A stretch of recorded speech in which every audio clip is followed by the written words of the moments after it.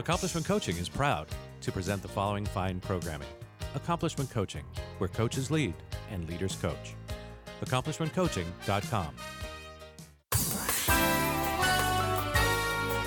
Welcome to The Coaching Show with your host, Master Certified Coach Christopher McCullough.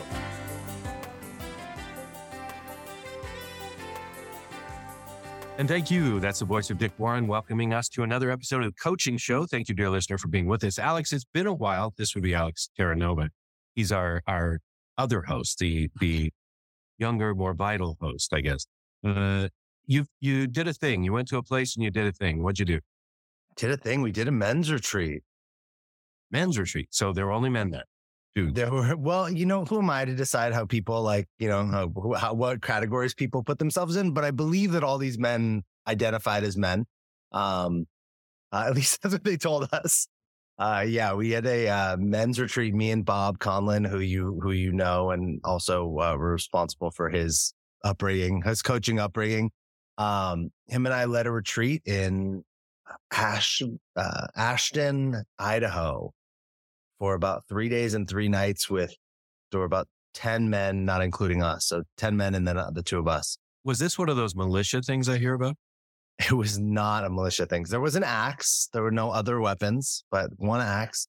But man, it was, you would have been very proud. You would have been very, very proud to have seen what we were able to do with these men. These men came in from all different walks of life, some fathers, some divorced, some married, some multiple kids, some men who haven't cried in 10 years, some men who don't know what anger is like. And by the end of the trip, every single man had radically shifted within their emotions and what matters to them and who they were going to be when they went back home. And I know you love feedback forms, and every man was like, I would go again. I would recommend this again. It beat our expectations. And I'm just going to attribute it to luck because, first time's a charm. Well, great job. And if people want to know more about it, if people who identify as men want to know more about it and participate, where do they go? Yeah, they can go to thedreammason.com. There's an Alchemy of Men tab. It's still the retreat that we had. We're going to do another one. We are figuring it out right now. So they can also just email me at alex@thedreammason.com and alex@thedreammason.com, and I will give them all the information they need. But we are for sure doing one in 2023, possibly more than one, and possibly some events outside of the retreat. It was that good that we got to do more of this. Congratulations. And the natives of Ashton, Idaho did not throw you out or have not asked you to not return? Not that we know. We were on 48. We were on 40 acres by ourselves. I don't think we could disturb anyone, Well, that would be the voice of Alex Terranova, as I said, a longtime co-host or alternate host or whatever you want to call yourself. Czar of this program. You can find about him and his books and his work by going to thedreammason.com. Anything in the works you want to brag about, or is that enough? Just the Alchemy of Men retreat that was a total win that went into the woods with you and came up. I mean, I'll share with you. I was saying, nope. Couldn't hear you. Can you hear me? Can you hear me? I'm right here. I'll share with you what I think is something that's important to say. And I was sharing with you, I'm not having the best day, but I think a lot of it is on the other side. We don't often talk about what happens on the other side of big wins or on the other side of, big victories or really big events, maybe a marriage, engagements, like you get a new job, you're all excited, you get a promotion. And right, we hit these highs. And then what happens when you hit a high? You have to come down, right? It's not possible to just stay up there the entire time. And, it's been actually really challenging coming back down from it. The high of having this impact, having this success, just having it gone so well. It's been a challenging thing. And I think it would serve us as people if we had that conversation more often. So we normalize like, hey, it's normal to go up and down. So, yeah. I'm trying to avoid any jokes about how long I might have been high in a previous decade, but I'm appreciative of that reminder because we all, we have great things, great months, great wins. And then you're right. There's a period after that, whether it's reflection or a refractory period or a bit of a dip.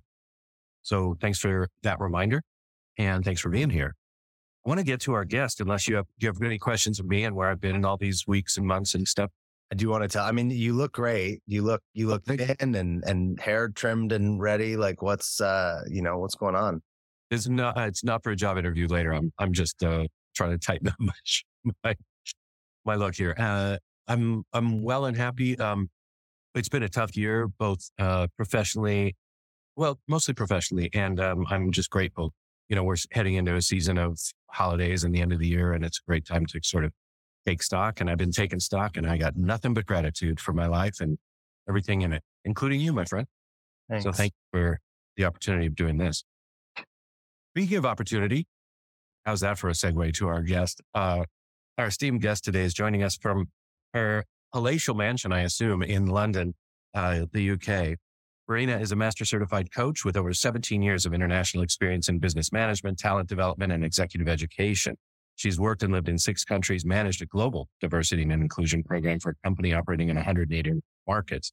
She's been both an external and internal executive coach. She's empowered hundreds of leaders. As a coach and leadership development expert, she's collaborated with numerous public and private sector organizations, including NGOs. She holds a postgraduate degree in organizational psychology and human resource management from the University of London, Birkbeck, and is a certified couple and family therapist, workplace mediator, and nutritional therapist. I can use all of that. Please welcome to our microphone, Marina Jankovic. Hello. Hello, and thank you for having me. It's so wonderful to be with the two of you in this virtual room and to feel your energy and your exchange of what you've been up to and what you're doing. So it's a pleasure as well to finally be a guest on your show. I've been listening to your podcast. So thank you also for this important work that you're doing. Thank you for listening. I told you, Alex, somebody was listening. I'm always surprised that they don't leave. I can't hear you, Alex. Something going wrong with your... Can you hear me? Now I can. Yes. There's like a delay. That's so odd.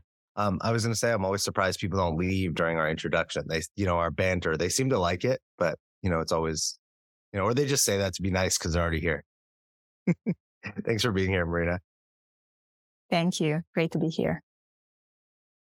Marina, I often we dive right in to the deep end with a useful or powerful question, but I feel like there's so much happening in the business world these days that seems, if not exactly misguided, at least poorly thought out.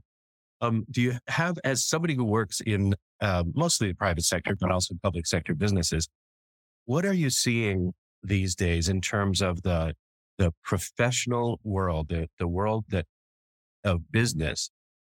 Anything you want to comment on? Listen, I would say madness and so many different things. And you're right. And not only in business, I would say in the world and particularly how people feel. And when you asked me about the topic for this episode, I was thinking, what is it that probably most professionals have in mind from time to time? Or what is it that I hear in my coaching sessions people struggle with? And it's very often how they feel in their roles. I would say often senior roles, experienced professionals who suddenly find themselves at the crossroad. They're not sure what they want, what kind of impact they want to create, how to get there. There's so much anxiety. And I think also externally, obviously we pick up that collective vibration. And I actually picked something that I would like to also discuss with the two of you. And it's a big issue, I would say, in business in general, which is how people feel in their jobs. And recently I read that more than half of the UK workforce feels stuck in their jobs. And actually 35%, according to that survey, would describe their job as soul destroying, which made me think about what's the issue? What's the problem? Well, just glossing over the fact that Alex was talking about this job when he said that, I'm so glad to hear you say this because I'm experiencing people are still focused and still want support from coaching. But I'm experiencing this great resignation is what we've been calling it, right? Where people left their jobs. But I've been experiencing it for people who stayed in their jobs also. People seem remarkably resigned or kind of not captain of their own ship, so to speak, right? Like, oh, I just float along and hope that things are okay, as opposed to really taking charge or looking powerfully towards the future that they want to create. Alex, what do you see? I think what you said is pretty, spot on. I think people are not just about their jobs. I think people are kind of resigned. People feel like a little bit powerless to just like all the things. And look, even in, I was thinking about if I just use myself as an example, I like what I do. I do well. And if I sit around and try to go, what else could I do? Or, what else, how are other ways I could make money or right? Like usually that question is not very helpful. You kind of come up blank. Well, it's not almost specific enough to generate an answer. It's just too ambiguous. It's like when you say to somebody, what do they want? And it's like, they're like, I mean, I don't know. They could just throw stuff out. I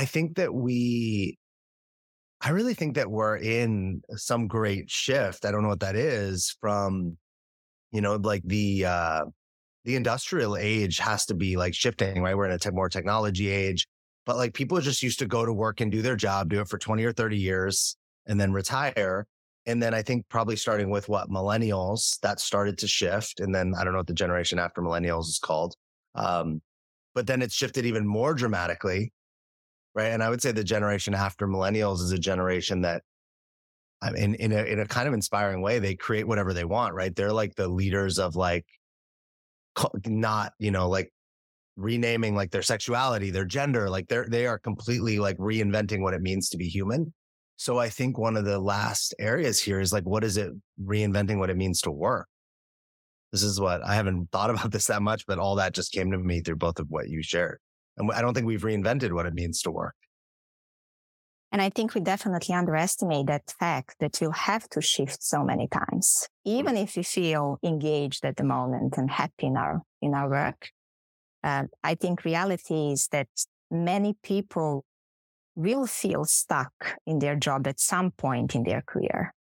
And then it's all about preparing for that, I guess, taking that step back, reflecting, and understanding what does it even mean to feel stuck, which is interesting. I would say there's so many different reasons, but I agree with you, Chris, like people who are staying in jobs, they often actually come across as more anxious because they might be afraid of change or risk because they've stayed too long with one company or in one role. Their skills might be out of date. There are many different reasons, but I think it's also the mindset. So often that's what's holding us back. Do you think let me say that different. Like, what do you think the proper answer or response is going forward? Like, what do you say to these people? I would say to work on reinventing themselves, as you said, timely. What does it mean to constantly try to answer those bigger questions? And I know sometimes the answer is not straightforward, but to remind ourselves of what's important to us. And we also underestimate that all areas of our life are interrelated. So how we feel at work will also impact how we feel in our relationships, or there is definitely linked to our health and our well-being. So I think it's an ongoing process, regardless how you experience your current role.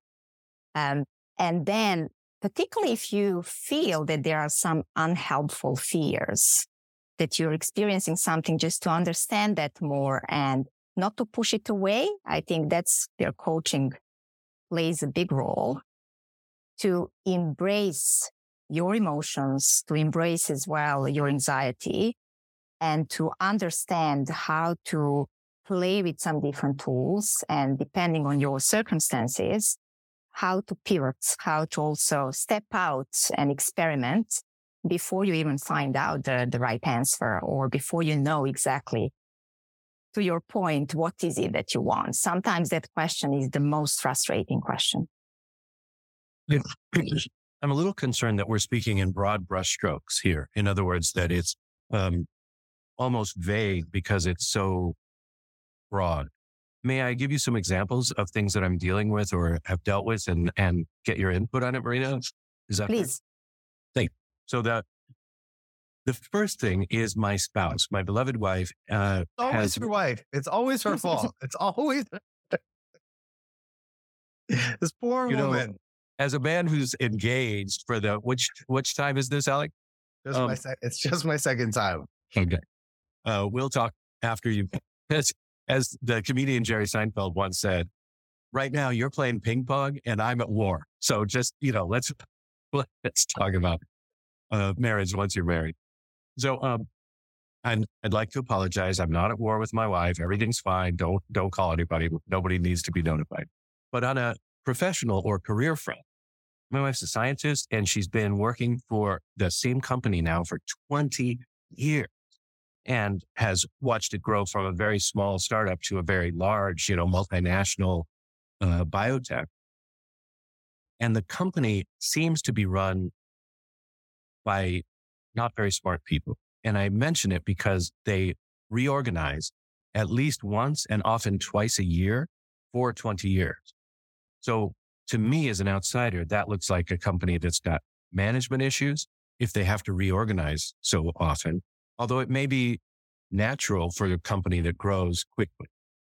The experience she's had is that she has successfully positioned herself over the years to never be a part of these dramatic shakeups, right? So she's got some stability and security and feels good about that. There was one time, maybe 6 years ago, that she seemed to be in the sights of the reorganization, and then she successfully pivoted. And now here again, she's experiencing yet another, what seems to be ill-advised reorg, and is wondering, after giving this company so much of her life and time, if it's time to move to a company where she doesn't have to suffer what seems like foolish management. Do you have anything for that situation, or where would you have us look?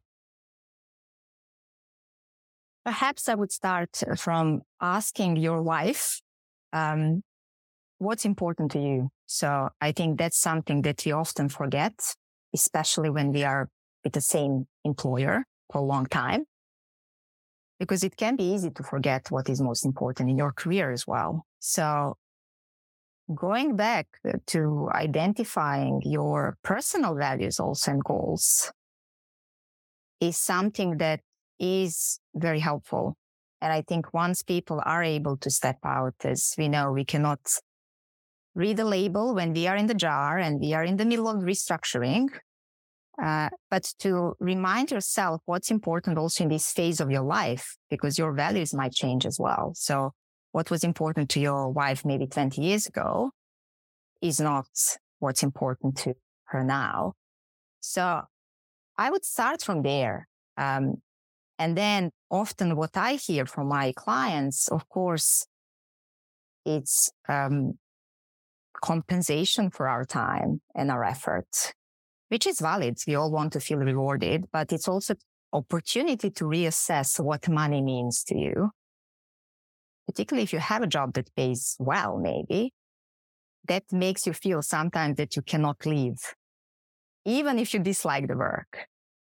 So that's always really interesting conversation. I mean, it's conversation I have with myself, first of all, to be clear, but also with my clients. So maybe we are just concerned about being able to take a chance on a new job because of our financial obligations. So there are all sorts of valid reasons.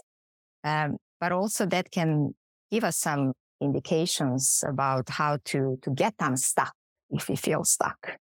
So that would be probably beginning. And then I would move to, depending again where we arrive, to some of the practical aspects. And often I would say that the reoccurring cycle of things that I would say anyone should do, particularly if there is a time for a big shift, big change, how to step out, how to experiment, search for meaning, and then inform our next step. So almost like focus on incremental shifts. I think that's often what we miss. I love How that. does that sound to you? I love it. I love the reminder that meaning or purpose or the larger picture of what we really, really want, to quote the Spice Girl, is the place to start. And that so often we're taken by the circumstance or the situation or the immediate problem, in air quotes, that we don't stop to pull back. I also love what I heard you say, which is you cannot read the label when you're in the jar. That is so beautiful. I love that. Alex, if you don't have anything, I've got another example that I'd love to pitch to Marina. I mean, I have an example. I don't know if we're. Can't hear you, man. I have an example. I don't know why you can't hear me. This is like the frustration I'm going through.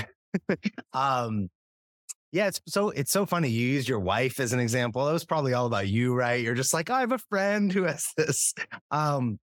So this is something I personally am coming across that I'm curious about, but I also have clients that have this, where there's a lot of things that interest us. So, right, we have the thing that we're doing, and maybe it's fine, maybe it's not fine, right? Like, but we're like, oh, I could do this, and I could do this, and I could do this, or I could do a little bit of each of these things. And what I notice for myself is, like, right, I want to play in like all these things, because to me, that's like what life is about. I want to dabble in each area. But then each area can only expand so much, right? Because I'm dividing my energy. But if you tell me, hey, you got to focus on one area, then I like kind of lose the motivation and the happiness. Do you have those situations with people that you're like where's there a win-win in there instead of having to pick which way to go? Mm. I think sometimes part of the problem is that we know that we could do many things well, or we know that we have so many interests. And then it's almost like a question mark. Where do I go? How do I get that clarity? And I believe it actually happens even more to experienced people like yourself, when maybe you're not motivated anymore by the same things that motivated you at the beginning of your career, maybe to prove that you were smart or hardworking. So now you know it. And it's more like a question, where do I focus my energy and my time? I would say in that case, it's maybe healthy to think about your career in a sense of direction. It's almost like, right, let me get that clarity. I don't know what maybe my job title or what exactly will be the project I'll be working on in a few years' time. So it's almost like it's pointless. But if I have that direction, so that vision, call it career vision, then it's easier to also make decisions as opportunities come to you to ask yourself, is this aligned or misaligned? Because that is also empowering, right? Based on that, you can decide where to focus energy. And I think what happens when we feel stuck is that we feel stuck. We don't know what's coming next for us. So I think we could expand that approach and think more like, right, what is my direction instead of what is exactly my career goal, and then make our decisions based on that. So in other words, you wouldn't have to reject some ideas if that still would feed and is aligned to where you believe you want to go in 5 or 10 or 20 years' time. Is that a question for me? Where do I want to go in 5, 10, 20 years' time? It's more like a vision, right? Yeah, it is a question. Yeah. Do you have an answer? Well, I do, but my answer is, I think this is at least for someone like me, I devised it so that I know I can see I can see the image I want to have when I die, and what the people are saying about me and how I'm thought of. And it's not about the accomplishments. It's not like he did this or he did this, which is what it would have been when I was younger, right? More external accomplishments. Now it's about the impact I had. the value I provided to people's lives, the difference I made for them. And so when I think about that, it's like, man, I could do that in so many ways, which is really nice because it's more about who I'm being and less about the results. But at the same time, we live in a world, when I said we might need to reinvent what work looks like, we live in a world that's still results oriented, right? I don't get to pay my rent off my being a nice person, right? Or being really kind. That, you can provide a lot of value and not make a lot of money. My dog provides a lot of value. She doesn't make any money. And so do children. And so I think like tying those, it was a reflection actually given to me by another coach recently, which said tying like providing value to monetary return, because those things aren't always linked. I kind of drifted a little bit there, but. And I am with you on that, Alex. Often, actually, when we think about direction, we could even divide career from finances. Mm-hmm. And I think there could be another question, a follow-up question, which is, what would bring me closest to that image? And then thinking about, right, what do I need to have to provide for myself? And what are those nice to have things where I can still put some effort and plant some seeds? Because over time, that would feed into that bigger vision I have. So it is almost like balancing the two. Yes, dreaming and working towards something longer term, but also being pragmatic and accepting certain things and making sure that actually you do tick the boxes. You also get finances. And in that sense, also you release that pressure from yourself so that you can fully focus on what you want to create in the long run. Way to deal with Alex, Marina. Thank you so much. Easy, right? Very easy.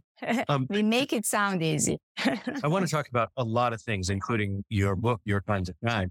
But I want to, if you don't mind, I'll throw you one more from a different perspective, one more situation that we can invite your comments on. Is that okay? Of course. So in addition to having a wife that you've heard, I'm also an employer. That is, I have an organization, and the organization has coaches and coach trainers and program leaders, but we also have office staff. And I am having problems filling what I would think would be a very simple position. The position is a senior accountant, someone to take care of accounting. This traditionally has been a very relatively easy hire. And often the people have stayed in my company for 12, 8, 3 years at a time, right? For an accountant, it's not unusual for them to take the job. And in my experience, work for a dozen years at that same job. Currently, I've hired 3 different people and they've bounced out during training, going for another position, going for deciding that it's not a good fit. Do you know what I mean? As an employer, this is super frustrating for me because I'm now, 3 months later than I thought I would have someone in this position. And I'm unclear as to what to offer because people are leaving for different reasons or stated reasons. I'm unclear if there's something to fix or something better to offer, or is this just the new way? Like people, as you say, people are looking for. Tired of presentations with no impact, no inspiration, and no traction? Do dull speakers have you and your team disengaged and distracted by smartphones? Christopher McAuliffe brings energy, insights, and 2 decades of experience delivered with punch, humor, and heart. Your team will leave energized, uplifted, and with a sense of purpose. Visit ChristopherMcAuliffe.com to bring some heat to your next speaking engagement. McAuliffe. ChristopherMcAuliffe.com. Are you seeking to change your career to something that is both fulfilling and challenging? Do you want to help people reach their full potential and strive to achieve their dreams? Would you like to inspire those around you and help create a better world? If you're serious about a career change or just want to explore the craft of personal coaching, contact Accomplishment Coaching. With locations across the country in Washington, D.C., Seattle, Chicago, New York City, and San Diego, Accomplishment Coaching is the leading institution in personal coaching. Our staff carefully monitors the entire program live during the training process and have met the strict standards of ICF International to achieve accreditation. Through a focus on quality instruction rather than endless modules of training, Accomplishment Coaching will guide you from your very first step all the way to becoming one of the finest coaches in the world. Visit accomplishmentcoaching.com to learn more. Accomplishment Coaching, where coaches lead and leaders coach. Christopher McAuliffe is your source for the latest in the world of personal coaching. Whether it be speaking with such luminaries as Deepak Chopra or getting the newest techniques and innovation, the Coaching Show is always on the cutting edge of what's happening now. The Coaching Show is brought to you by Accomplishment Coaching, home of the world's finest coach training program. Here is Christopher McAuliffe, Master Certified Coach. All right, anxious and eager to change, but also concerned about change. And so is this the new normal? Or do you think it's something that we should look at? I'm not sure. I asked the same question, and I can hear from other leaders as well, or company owners experiencing the same challenge. It made me think maybe we just talk more about it now, or it's always been like that. I'm not sure. I really don't know. It might be that some roles people perceive as stepping stone roles, so they don't stay for too long. What you describe sounds actually different. It's almost like there's no fit. And that, I would say, basic drive to do the work you're hired to do. What are your thoughts? I would like to hear from your perspective, because I believe you interviewed them. Maybe as part of that exit chat, you had some insights from them. Well, I was, to be fair, I was probably coming from a problem-solving mindset. Like, why didn't you stay? What should we have done, or could we do differently?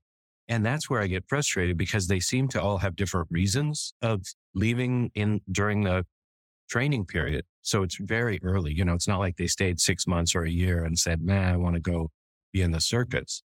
It's during the training period where they've made an agreement, we've made an agreement, and there's a clear and defined time to learn and get out. So I guess I want to attribute it to them as an employer and not look at, and not find fault over here. But I suspect that the thing that we could do is check in more, right? Instead of, like, as an employer, I sort of do the interview and then throw them to the training team, instead of sort of keeping a connection throughout and making sure, how's it going? It's been a week. How's it going? It's been 2 weeks. It may be that people need more care, nurture, or communication, I suppose, as opposed to now go talk to these people. And one thing is also for you to probably catch those early signs of trouble.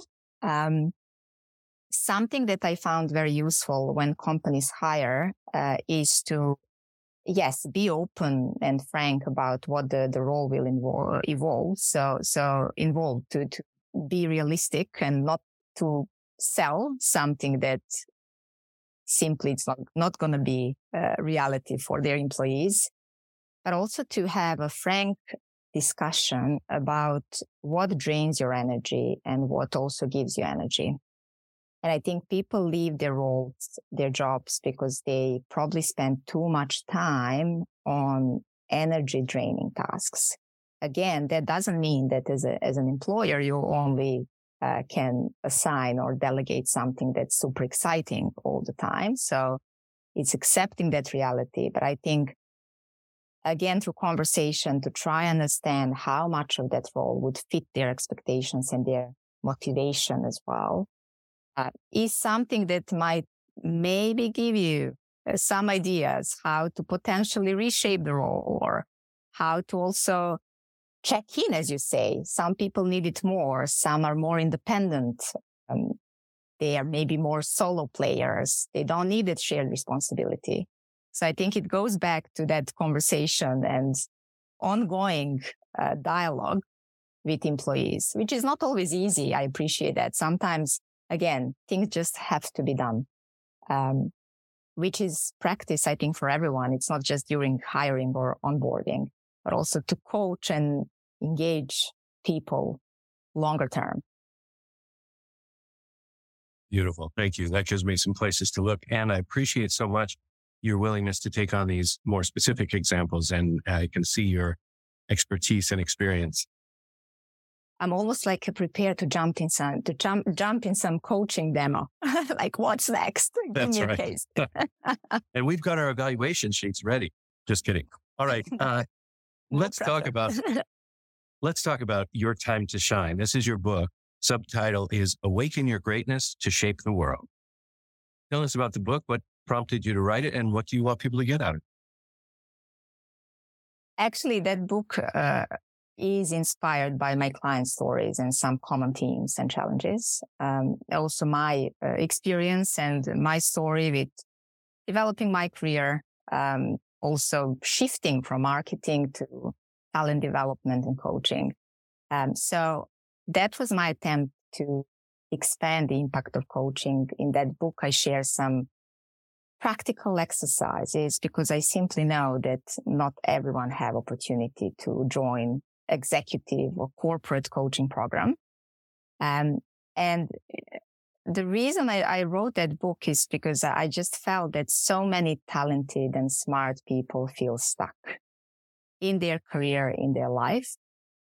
So that was my attempt to help them to understand their core values, to also understand what motivates them, create their own vision, and also find courage to act, embrace fears, embrace also their imperfections.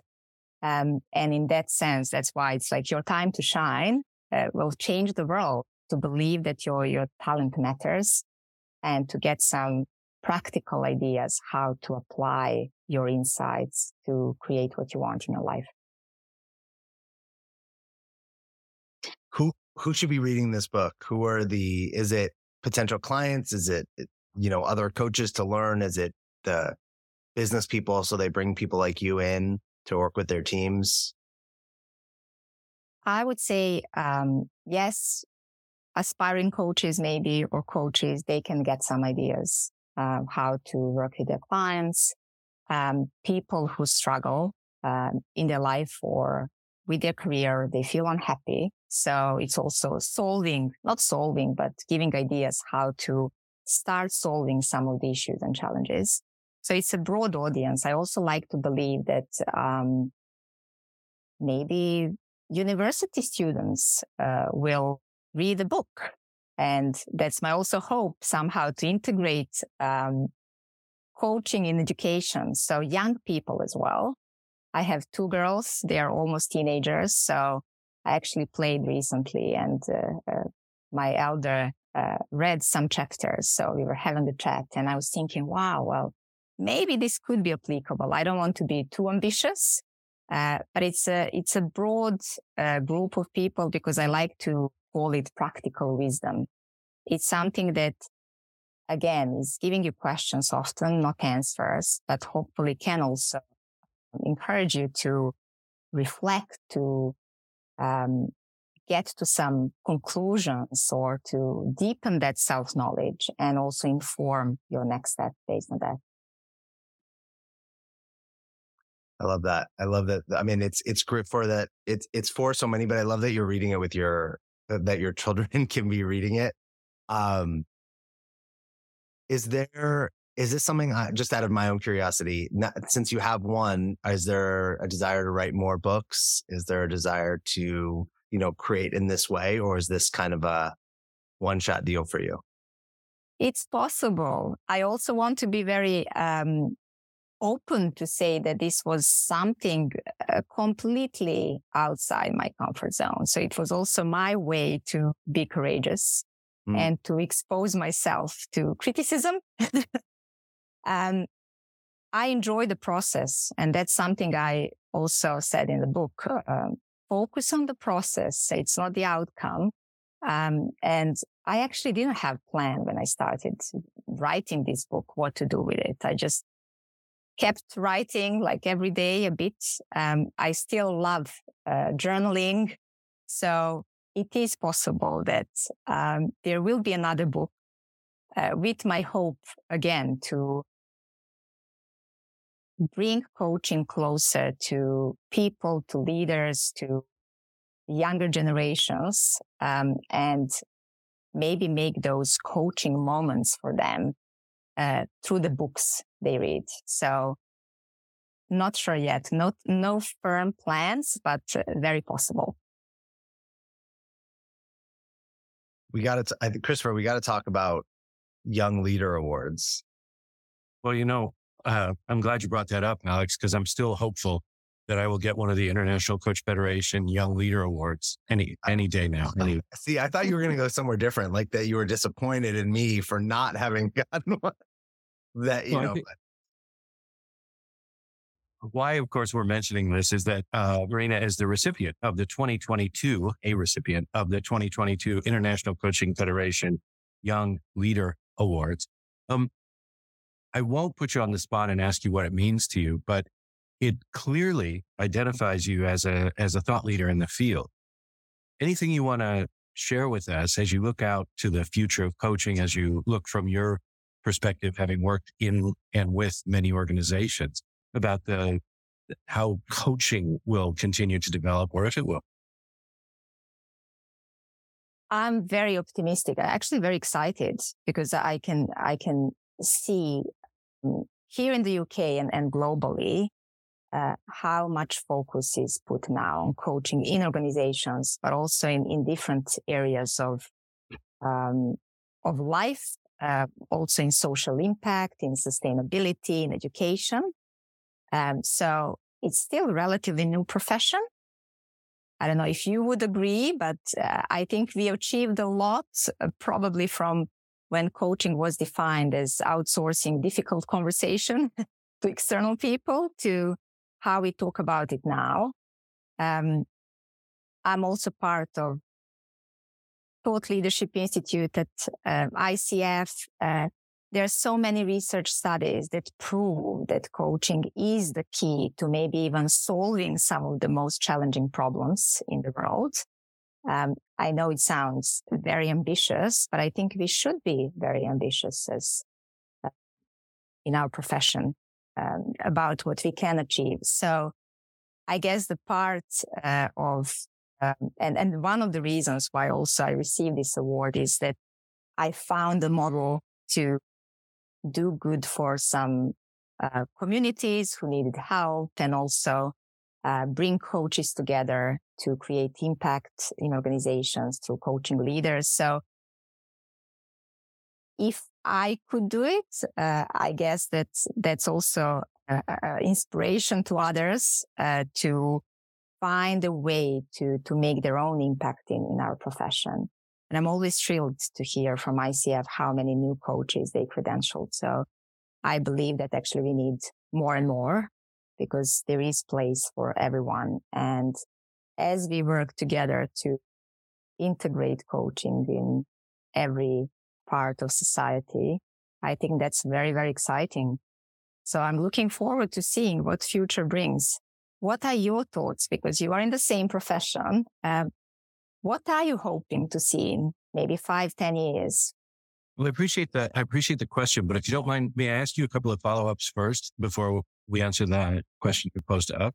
Or do you need me to do that before?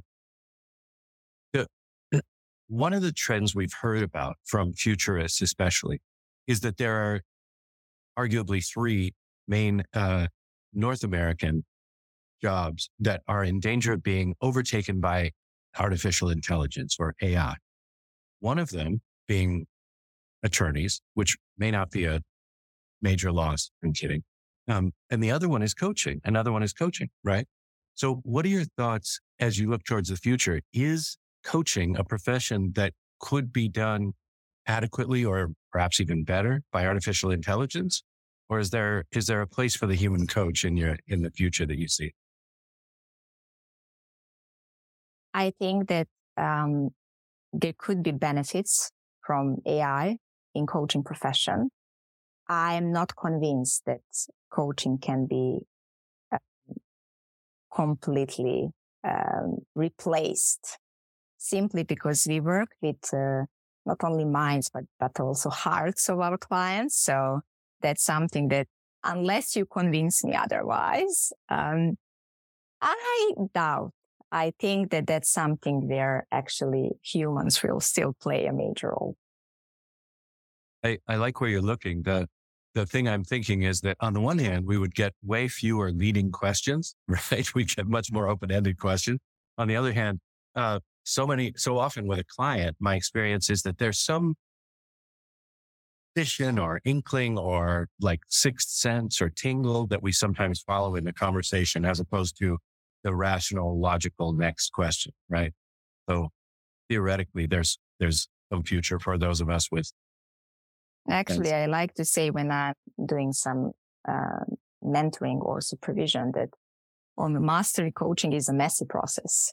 It is messy. So I'm not sure if AI could play a major role there. Because it's messy for a reason, as you say. It's messy because you're led by your client and you're using your intuition a lot. So again, I don't know, maybe there will be some advancements in the field, but for now, I think that's what clients appreciate. And that's what we all humans we need for our own development.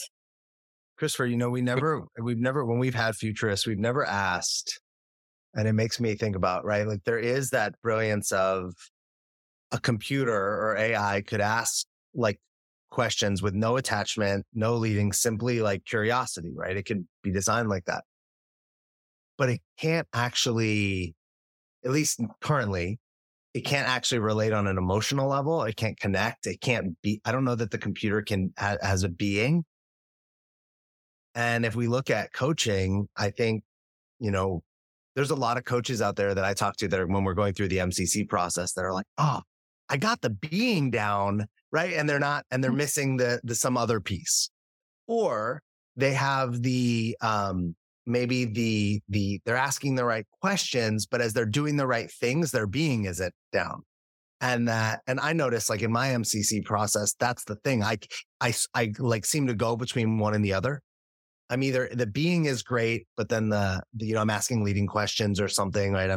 Or if I start practicing the other and it flips. And that's the thing that I wonder, could AI even replace that? Or can AI just pose great questions that has people think, but doesn't actually have those other components that coaching does? And hey, if computers can do that, then I don't know, I guess we'll have to invent new things.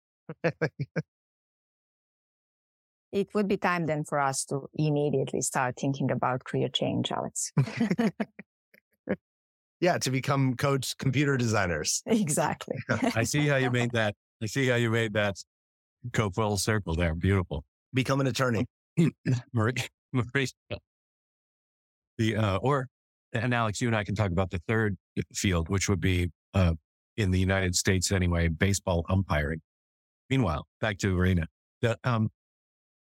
The other thing that I think bears us looking at or addressing, if you're willing, Marina, is we sit here, you in the UK, and I believe you identify as a Caucasian woman, and me in the United States identifying as a Caucasian man, and I believe Alex identifies as a Caucasian man, that much of our discussion, at least in the coach training and coaching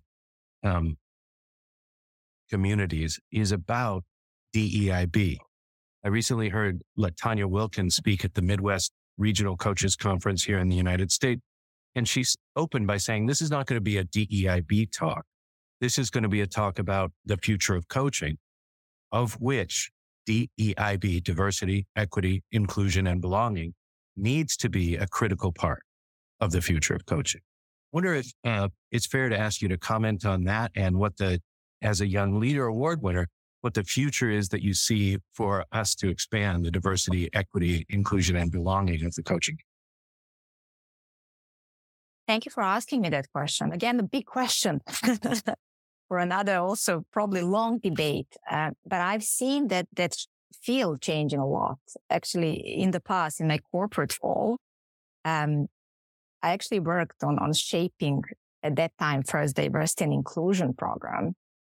And it was very narrowly focused still on women in senior roles and also minorities in leadership positions. And I would say that changed so much when I checked recently. Now there are so many roles in business solely focused, and the whole teams working on integrating, creating that more inclusive culture.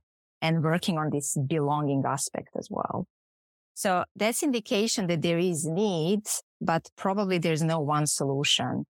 I don't know, part of the problem, or maybe not the problem, but the reason why we are not moving faster is that there are so many good things that can be done, or so many challenges that we need to solve. So there's no straight line. But I can see also big effort from International Coaching Federation to focus exactly on that aspect, to use coaching as a tool, as an approach to accelerate that change. I think we're all aware of the challenge. It exists. It's then the question of what would be most meaningful at the moment. And there's always debate, different perspectives, diversity there as well. So to answer your question, I think so much changed, and it's changing, and it's exciting. Probably we are not doing enough. There was at a recent ICF conference debate, are we coaches doing enough? Probably not. Then is the question, what else can be done? And does it have to always be more? Maybe just focusing on most pressing issues.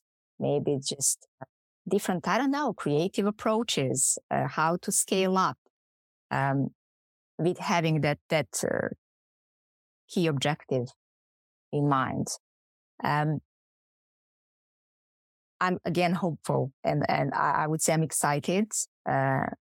I read almost every day articles in the coaching world. I'm sure you, Alex and Chris, you come across the similar insights, and that convinces me that things are moving into the right direction. But then it's always the question, are we too slow? What else? Or we maybe drop something, or deprioritize and do something different, or maybe start from big organizations where we can have most impact, and so on and so forth. So again, a long list of questions for debate for us in this profession. I appreciate you taking the time to comment on that. Alex, anything else for you? Shall we ask her a parting thought, or I think you had something. Oh, actually, Marina asked us questions. I forgot. Sorry. The question was about the future of coaching or about AI? Marina, I've forgotten. Forgive me. It was future coaching. Maybe actually that was part of your answer. Indeed. I've forgotten. Yeah. Alex, do you want to take that? The future of coaching. You know, it's hard for me to answer it inside of, well, I'll just say it but this sounds bleak. I think our world is changing fast. And I think sometimes when you change, you got to go back before you go forward. Sometimes it's like 2 steps back before you go forward. And I think that we are on the precipice. I don't know like how close our life, our children's lives, of things radically changing. And so I think coaching, along with every other profession, is going to change with it. So it's hard for me to say. I don't know. I don't know. I think until that happens, we are going to be working with a lot of people who don't know what they want, who are trying to find more peace, inner peace in their life. More people who are trying to find joy and better relationships. When I look out at the world, what I read a lot about is anxiety, depression, stress, unhappiness, fear about the future. And I think, right, media plays into a lot of that, right? Like that it sells better than, no, we don't all read articles about everyone being happy and perfect. But I think that there is some of that, right? When I look at my friends, more of them have anxiety and higher stress than I've ever seen. And maybe that comes with age. Also in responsibility. I don't know. But I think that the future of coaching is not only going to be supporting people to be their best, but supporting people to simply be okay with things as they are, regardless of whether we like them or not. Finding full approval with the world as it is, even if it's not the way we want it to be.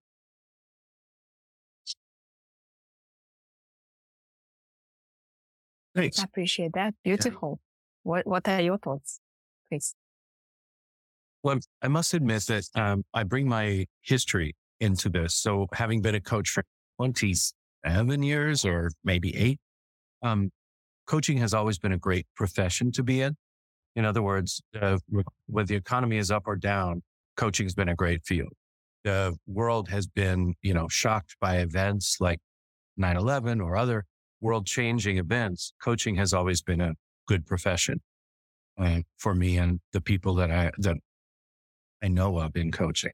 So I believe that in this time where we see, at least in the immediate future, continued polarization, more and more political polarizations across the world and sort of a tangle between authoritarianism and through democracy, as we see more dramatic stressors like climate change and other things globally.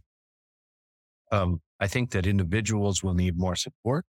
And even as we get further away from each other through the use of technology and less potentially intimate or vulnerable with one another, I think that coaching provides an access to community and connection and intimacy and vulnerability, even as it supports people in what may be a time of unclarity or lack of motivation.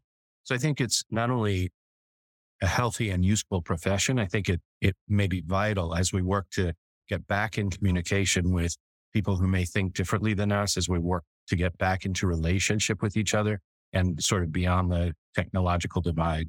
So I have great hopes for the future of coaching and the development of coaching, not only in the DEIB space to include people that have traditionally been excluded from the coaching world, both as customers and as providers, but also that coaching can morph and develop, as Alex said at the beginning of the show, doing important work with men about being men, and you doing important work with organizations and individuals in their relationship to work, which is such a huge and important definer of ourselves or our self-image or our cultural identities. So sorry, that's a little bit of soapbox or a sermon perhaps, but that's what I see, and I'm grateful. And I like that answer. It makes me think that the role of coaching is not to take clients from A to B. It's almost like support people or even the next level of consciousness. And maybe it sounds like big or dramatic now, but it is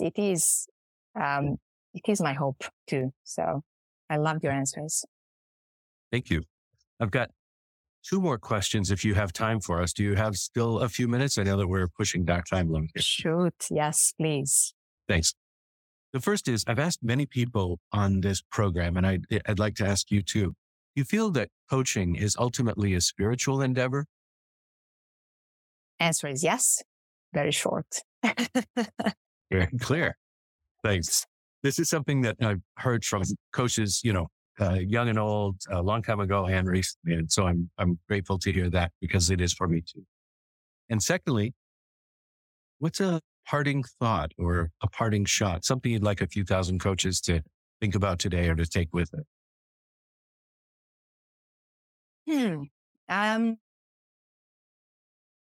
We talked about so many different things today. So I'm thinking where to focus my final thought.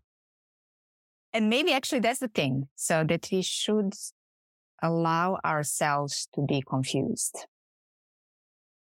Not only aspiring coaches, new coaches, experienced coaches, but in general, we human beings. And to not give up on searching for meaning and then focusing our attention on experimenting and learning about all possible versions of ourselves.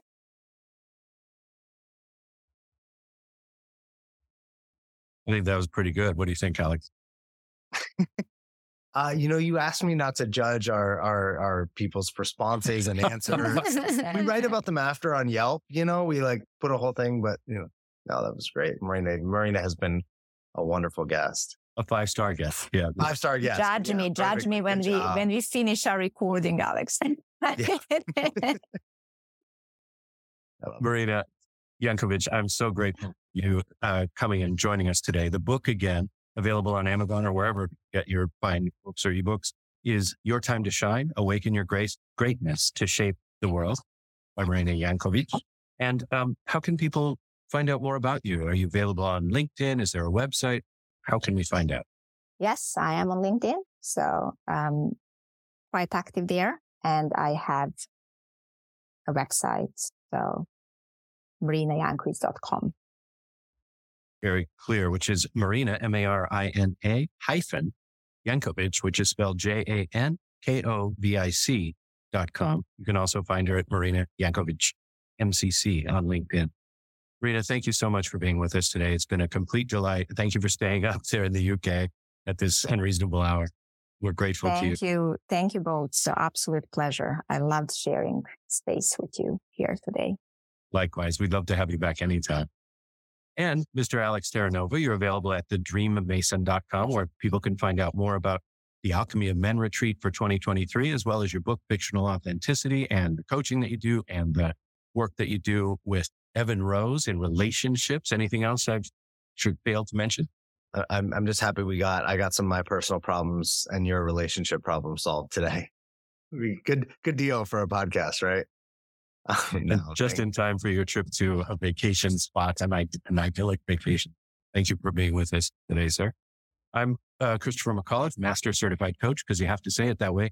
And I thank you, dear listener, for being with us again for an episode of The Coaching Show, bringing you people out on the cutting edge of coaching, leaders in the field, and people you just need to know about because they're interesting, right here on The Coaching Show at Accomplishment Media or wherever you've got your podcast each and every week. I thank you for listening, and we'll talk to you next week.